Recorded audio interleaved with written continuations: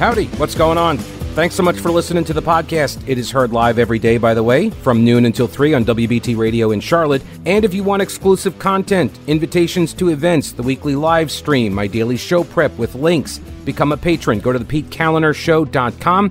This podcast is also supported by North Carolina businesses, so please consider supporting them. Try not to skip through their short ad. Make sure you hit the subscribe button to get every episode for free right to your smartphone or tablet. And thanks so much for your support.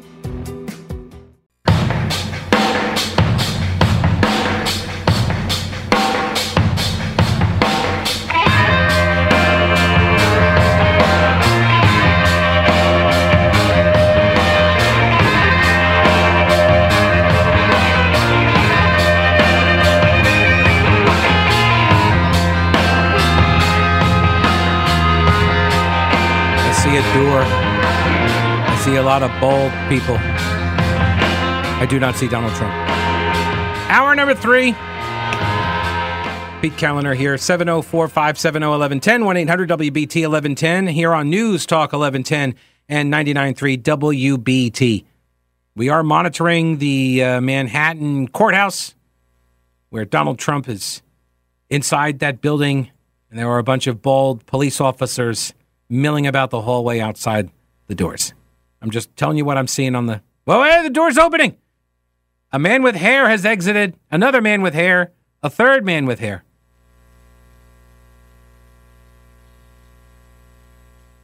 That's all I've got. That's it. They're going back in. And a man with almost no hair, wearing a uniform, has now stepped out. I'm just pointing out, like, there's a lot of bald cops here. I think it's a thing. Like, they're all going, like, they're all shaving the head down. Well, I take it back. Those guys right now, like that one on the left, oh, that's a female. She has hair. Okay, well, that makes sense. But the other one, he has a beard. He has a beard. This is the kind of play-by-play, in-depth analysis and information you expect in these breaking news events, right? Which, by the way, not breaking news. Not breaking news. Hang on, where am I? Who is that? Is that ABC? That is ABC. Are you? Good for ABC. ABC is not saying breaking. They're saying live. Good for them. And CBS. Good for them. Yeah, CBS News. They're saying live, but they're not saying breaking. CNN is saying breaking, and Fox News is saying breaking. I mean, they're also saying live, but they're saying breaking. And it's not breaking. It was planned. Everybody knew when this was going to be occurring. Right. Rant over. Andrew Dunn, Longleaf Politics. I highly advise you subscribe to his Substack. It's free. You can get a free version of it. I think if you want to kick some money towards him as well to help him in the effort. Andrew Dunn used to be a reporter, and then he became the press secretary, actually, for on the campaign for the Lieutenant Governor Dan Forest for his campaign. And so he's got a good eye and understanding for politics, but also, you know, from the reporter side of things, the media side of things. So when the North Carolina State Senate leadership proposed this bill, Senate Bill 406, to expand the school voucher program in this state and create these essentially like a progressive tiered system where the more money you make as a household, then the less money you get for your school voucher. And what Andrew Dunn argues, and I think he is exactly right, is that this seems to be missing the point on educational freedom, on school choice, right? The philosophy behind it is that parents know what's best for the kids, for their own kids, and that the money that the state invests in education should support students, not systems. And I remember watching the documentary Waiting for Superman 15 years ago. And it became very clear, and by the way, that documentary was done by a liberal. And I believe he was the guy who did Al Gore's movie, Inconvenient Truth, the husband of Elizabeth Shue. Remember the actress, Elizabeth Shue? Her husband. And he talked about in the documentary, he would drive his kid to school at a private school, and he would drop his kid off at this private school every day, and he would pass these other schools, and he got to thinking, why haven't these other schools ever gotten better? And so he started exploring why. And spoiler alert, if I need to do that for a movie that's 15 years old, but the answer is that the adults that run the systems are more invested in protecting and preserving and maintaining the system than they are in making sure every kid gets educated. That's the top line finding. That the parents, or the adults rather, vote for themselves, vote for their system. And once your eyes get opened to that, you can never unsee it. And that's my problem. I fully admit it. That's my problem. My eyes got opened. And after watching the behavior of the adults, that's all I see now. Because that's how they behave. And I've got examples of it. Here's one. This is from Mary Ann Wolf. She's a PhD. She served as president and executive director of the Public School Forum of North Carolina since June of 2020, bringing with her more than 20 years of educational policy and leadership, working directly with schools and districts across the state to improve equity and build capacity for innovation. So this organization, by the way, has been around for like 30 years or so, this Public School Forum, and it is sort of your usual suspects. You know, you look back through its membership roles and who's leading the team and all of this. Right? They are, well, like, for example, if you look at the team right now, it's they've got 20 people on the team, and 13 of the 20 are white women. One of them is a white dude. 5 of them are black women, and there are no black men. That's the team. But they're all about equity. They're going to teach us about equity. They're focusing on equity and inclusion, although 13 out of the 20 are white women. That's their team. And 18 out of the 20 are women. Do you think that matters? I think it matters. A little bit. I think it matters. Also, they come from the left. They always have. This organization is connected to the Z. Smith Reynolds Foundation. These are the big funders of all leftist think tanks and policy ideas, policy shops and such in this state. And she writes at Education NC the other day that opponents of, she says that the primary sponsors of this bill, that what they want to do is they want to send $1 billion in public education funding, your taxpayer dollars. They want to send $1 billion a year to follow students to whatever education option a parent chooses, regardless of a family's financial need or educational needs of the student. Now, what is she saying there? Is that true or false? Technically, it's true. They want to send $1 billion. They're talking about increasing this program funding to $1 billion per year to follow students to whatever education option a parent chooses. But then she says, regardless of a family's financial need or educational needs of the student. That's not true. That part's not necessarily true. Because if you have a wealthy family, right, they're not going to get the full amount of what the state pays to educate a kid in this state, in government schools. The voucher is reduced. See what I mean? So it doesn't even matter how you structure this program. The left is still going to argue the same way against the program, which is why Andrew Dunn, in his piece talking about this, the headline is "The General Assembly doesn't quite understand school choice," and this is why he's imploring them, like, stop with these attempts to inoculate yourselves from the arguments of the left, because it doesn't matter what your policy is, the way you set up this progressive tiered, this bracket system based on income, and it's not going to matter. The left is still going to argue against it because the left is arguing in defense of the system. That's what they're protecting. That's what they want. They want control over the system. They do not want this to be a diffused system where the money follows the kids and parents get to choose what education. Oh my God, they're going to learn something that I don't approve of. No. Okay. Yeah, I'm okay with that.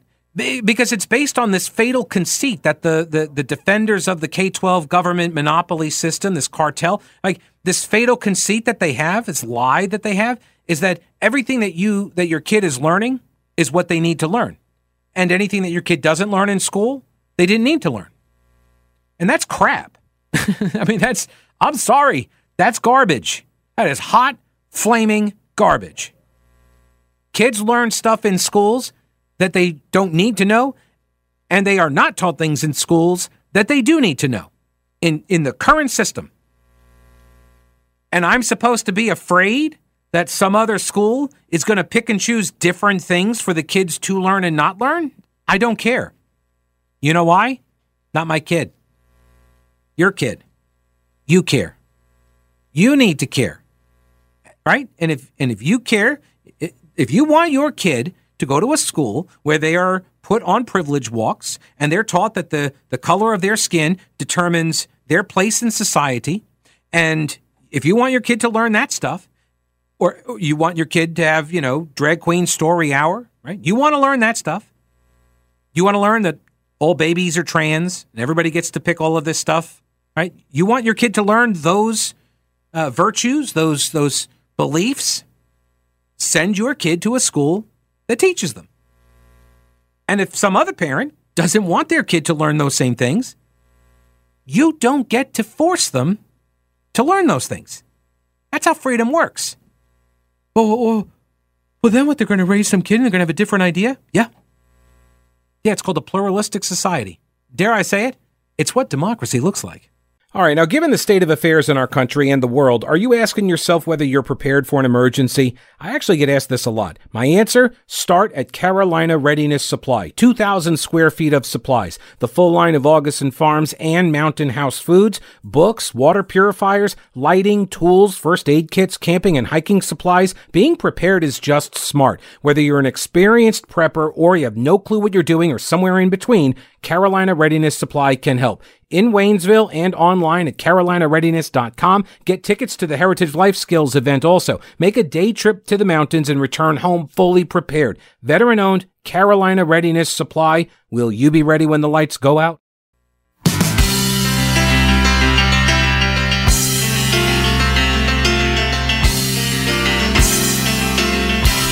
I'm ready to get to your calls here. 1 second, though. We got breaking news. This is actually... It's not Trump related. I'll get your calls in a second. Andy, Jim, stay on the line. I'll get to you in a minute. All right. News Talk 1110 99.3 WBT. Breaking news. Axios.com out of Raleigh. This is Lucille Sherman reporting that a North Carolina Democratic lawmaker is expected to flip her party affiliation, according to multiple Republicans with knowledge of the discussions. The move would cement Republicans' toehold in a fast-changing swing state, handing them a veto-proof majority in the middle of the legislative session and clear a runway to enact their agenda despite opposition from Democratic Governor Roy Cooper. Which, by the way, now it means you have a veto-proof majority. Why did you even do the Medicaid expansion? Anyway. You know who it is? Mecklenburg County Democrat Tricia Cotham. Democrat from Charlotte. Republicans have been one seat short of a supermajority in the House. They have been hoping that she would flip. And according to sources for Axios, she is expected to announce that decision tomorrow. She will flip. Why? I have an article or a op-ed in here where the McClatchy people went after her. The left has been dragging her because she was out sick with she's been battling long COVID, and so she was out sick and missed one of the override votes and got dragged for it by the leftists. Yeah. I suspect that's got something to do with it. All right, let me get back to the phones here. Andy, thanks for hanging on. Welcome to the show. Hey, Andy. Andy. Andy. All righty. Jim, welcome to the program. Hello, Jim. How are you? Hey, Pete. Hey, what's going on? My favorite topic that you talk about, the North Carolina public education system. Pete, it is the way North Carolina government, which filters right on down to county governments, maintains control of the people and the voters in North Carolina. And I heard a comment recently, Pete, about, and I think this emanated out of the North Carolina system. This person said, I don't want to see the system become resegregated. Well, I'm sorry, but that bus left 2 or 3 decades ago. We now have a system, Pete, where, if you don't have the means, your kid stays in public schools. But if you have a little bit of money and a little bit of desire to help your kids, you do whatever you can to get them out of the public schools. And that involves, just like the young lady you were just talking to a few moments ago, they want to get out of the public schools and get their kid into a private school. Mm-hmm. Money that I had earmarked for my first grandson's college education, I'm now paying to have him go to a private school, private high school. And I did not want him to go into the public schools. Pete, we have a system right in Mecklenburg County. They're debating right now $3 billion bond issues for public schools. Right. $3 billion. Yep. Right up the road north of Mecklenburg, there's a proposed high school out of Mecklenburg County that they're looking at a $200 million price tag to build from scratch. Now, that price, I have not looked at the details, but I'm sure that price will include a state-of-the-art sports stadium, maybe a swimming pool. Yeah, I mean, because the one down in South Charlotte, down in Steel Creek, the Palisades area high school, I believe that one was like $130 million. And I mean that's this year. That's in the bond package. 100. I think that's right. There's a high school for the South. It's a relief high school. Maybe it's not the Palisades one, but $130 million. And think about it. Just like 10 years ago, the price was 1/3. Rocky River High School cost $52 million to build in 2010, and now the high schools cost $130 million to build. And for what? Are they getting a better education out of those buildings? Pete, if you'll go look at some of these new campuses, that price tag includes what would have been a state-of-the-art stadium for the high school I attended 60-something years ago. We didn't have a stadium. we had 2 goal posts with roll-out bleachers. That was it. Yeah, well, and this gets to my point though about the choice, which is treated like we do colleges. I went to Winthrop University. Winthrop University does not have a football program, and it's a small school. I didn't want to go to a large school. You get different things. People are free to make these choices. Like, do you want to go to a college that has these programs, they turn out great doctors or lawyers or teachers or whatever.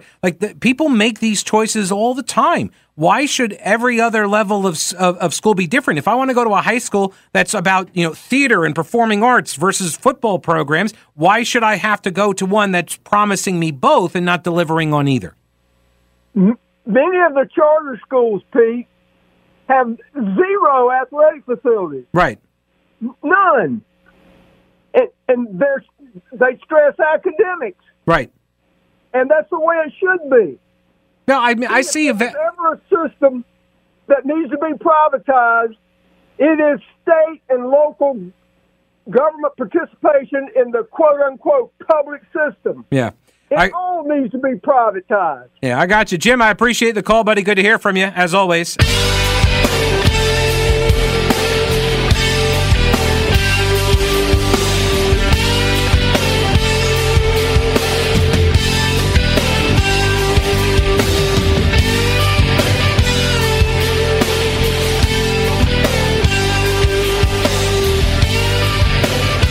News Talk 1110, 99.3 WBT. Pete Kaliner here. 704-570-1110 and 1-800-WBT-1110. Email is Pete at thePeteCallenderShow.com. Here's a tweet. It's a Pete tweet from Joe.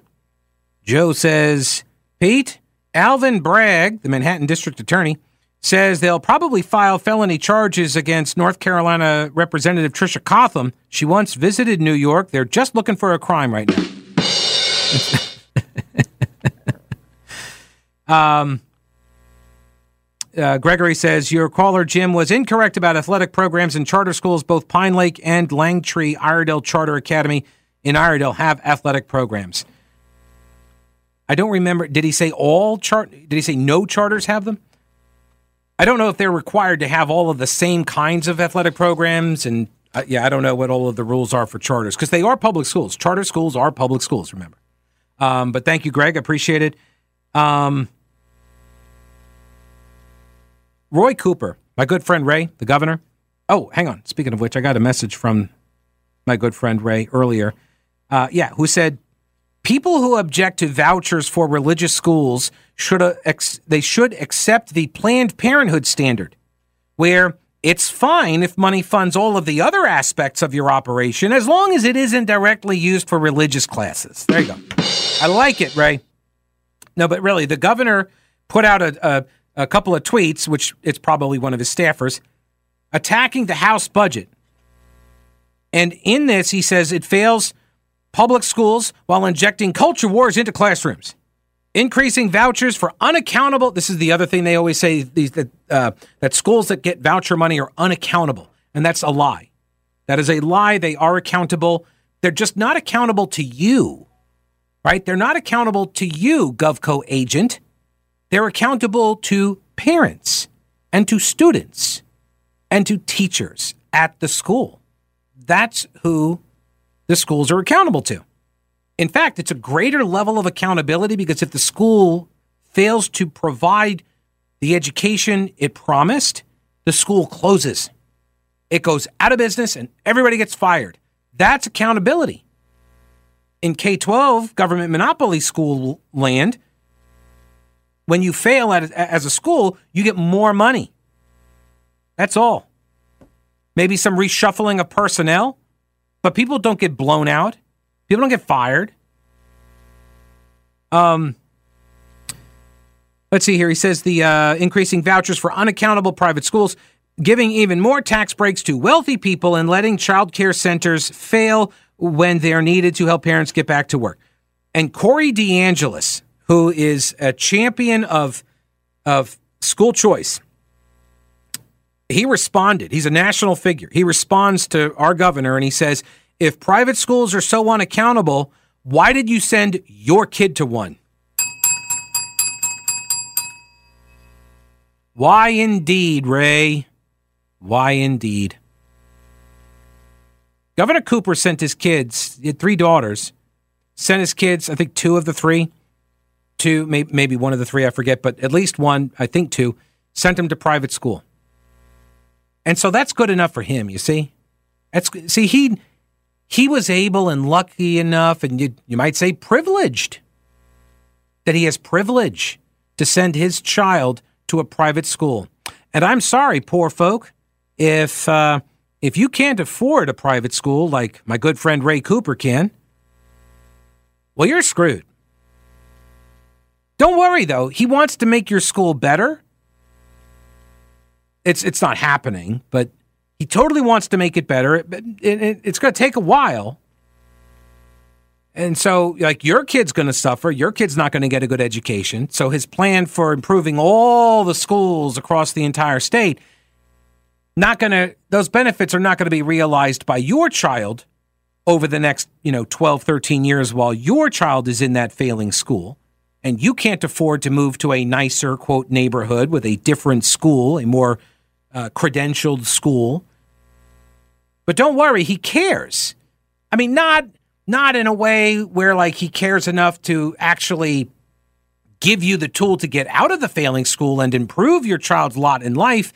Not like that kind of care, but care in a way like everybody can see that he cares. They can see him say these things, and then he can get sort of that endorphin hit in his brain that he knows people are hearing him and seeing him care. So he cares like that. Again, not helpful for your child, but helpful for him. And really, isn't that what it's all about? So after Corey DeAngelis points out that Roy Cooper sent his kids to these, quote, unaccountable private schools, the Twitter account for the North Carolina Senate Democrats responded. Corey DeAngelis says, if the private schools are so unaccountable, why'd you send your kid to one? And the Senate Democrat account says, shot in the dark here. Cooper probably didn't use public vouchers to send his kids to a private school. So that's what makes it accountable or not accountable. So, wait, what? How absolutely asinine of a statement. These people live in such a protected, isolated bubble. This is why I've been saying this for 20 years. Unchallenged ideas are easy to hold. They never get pushback on this stuff. They say this stupid stuff, and everybody around them just nods like they're the studio audience at a Dr. Phil taping. They just, oh yeah, oh yeah, totally. So rich people, they're the only ones who are allowed to send their kids to private schools? Or another shot in the dark. These are tweets, by the way, in response to the Democrats. How about parents pay taxes that go into the public fund, give them back their tax money and let them choose? It's a pretty simple concept. These kinds of arguments only reinforce the idea that school choice is intended for the rich and nobody else. Yeah. See, they always get the choice. The elites always get to have the school choice. They just don't want you to have it. I remember reading a piece a couple years ago that a lot of the culture war stuff that we're seeing now is because what used to be outward and obvious signs of wealth and elite status in the society have become attainable for most people. A lot of people can afford good clothes now, right? Thank you, capitalism, right? Most people are like driving around in decent cars. People, have home ownership rates and that sort of thing. Like these outward, like everybody's got a supercomputer in the palm of their hand at a cost of $600-700, right? So it from outward appearances, you walk around, you look at people, and by and large, you have no idea if they are, quote, one of you. Are they the elites? Because like the elites used to dress in certain ways, and you would know that they are elite by the way they dress. But now it's kind of difficult because, they started dressing like slobs. They don't wear ties anymore. Have you seen this? Nobody, like Donald Trump is probably the last guy wearing a suit and a tie. Every other guy I see wearing suits, they're not wearing ties unless they're defendants. So, well, okay. But Donald Trump still wears the tie, even though... All right. Bad example. But job interviewees, same thing, right? Wearing ties. Like all of the tech bros, all the leaders of the companies, like you see these guys, like the BlackRock CEO guy, I saw him and he's not wearing a tie in some interview. Nobody's wearing ties anymore. These businessmen, nobody's wearing ties. That's the sign of elite status now. So whenever the hoi polloi, whenever us rabble are able to kind of imitate the trappings, the outward visible trappings of the elites have to do different things. And so that's why they start, we have to live in these certain ways and we have to adopt these certain norms and cultural mores. Now, do they live by them? No, of course not. They don't live as if there's 72 genders, but they want you to, right? So they're going to adopt this whole litany of rules and concepts and ideas that we all have to live by as society, and we have to speak these truths, as canon. But do they live like that? No, not really. I'm for the school system. Public schools, we have to support all the public schools, and I will lend my money to the campaign for more money for the public schools, but I will send my children to private schools. Meanwhile, bashing public or private schools and anybody trying to get out of them. And this is why Andrew Dunn over at Longleaf Politics is right. Republicans need to take this argument head on. The money follows the kid. Stop with the brackets and the tiers and all of that stuff. Like, Don't make it like a graduated income tax kind of system where the more money you make, the lower voucher value you get. Open it to everyone. Everyone gets to choose. Unify it. Everyone gets to choose. And if more people choose the public school system, fantastic. That means you're doing it right in that district or in that area of town. Keep doing that. And maybe model your other schools on what that school's doing, right? Competition will improve quality. Trust me. There's only like 250 years worth of evidence to support this concept.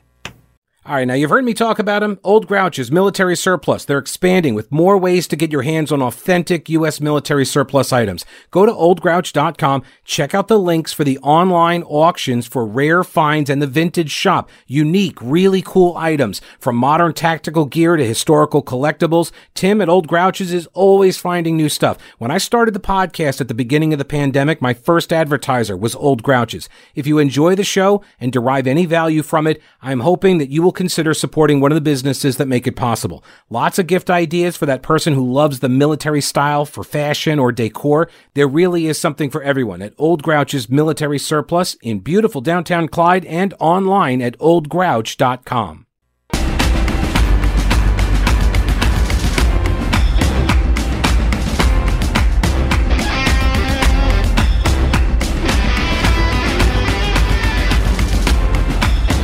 News Talk 1110 and 99.3 WBT.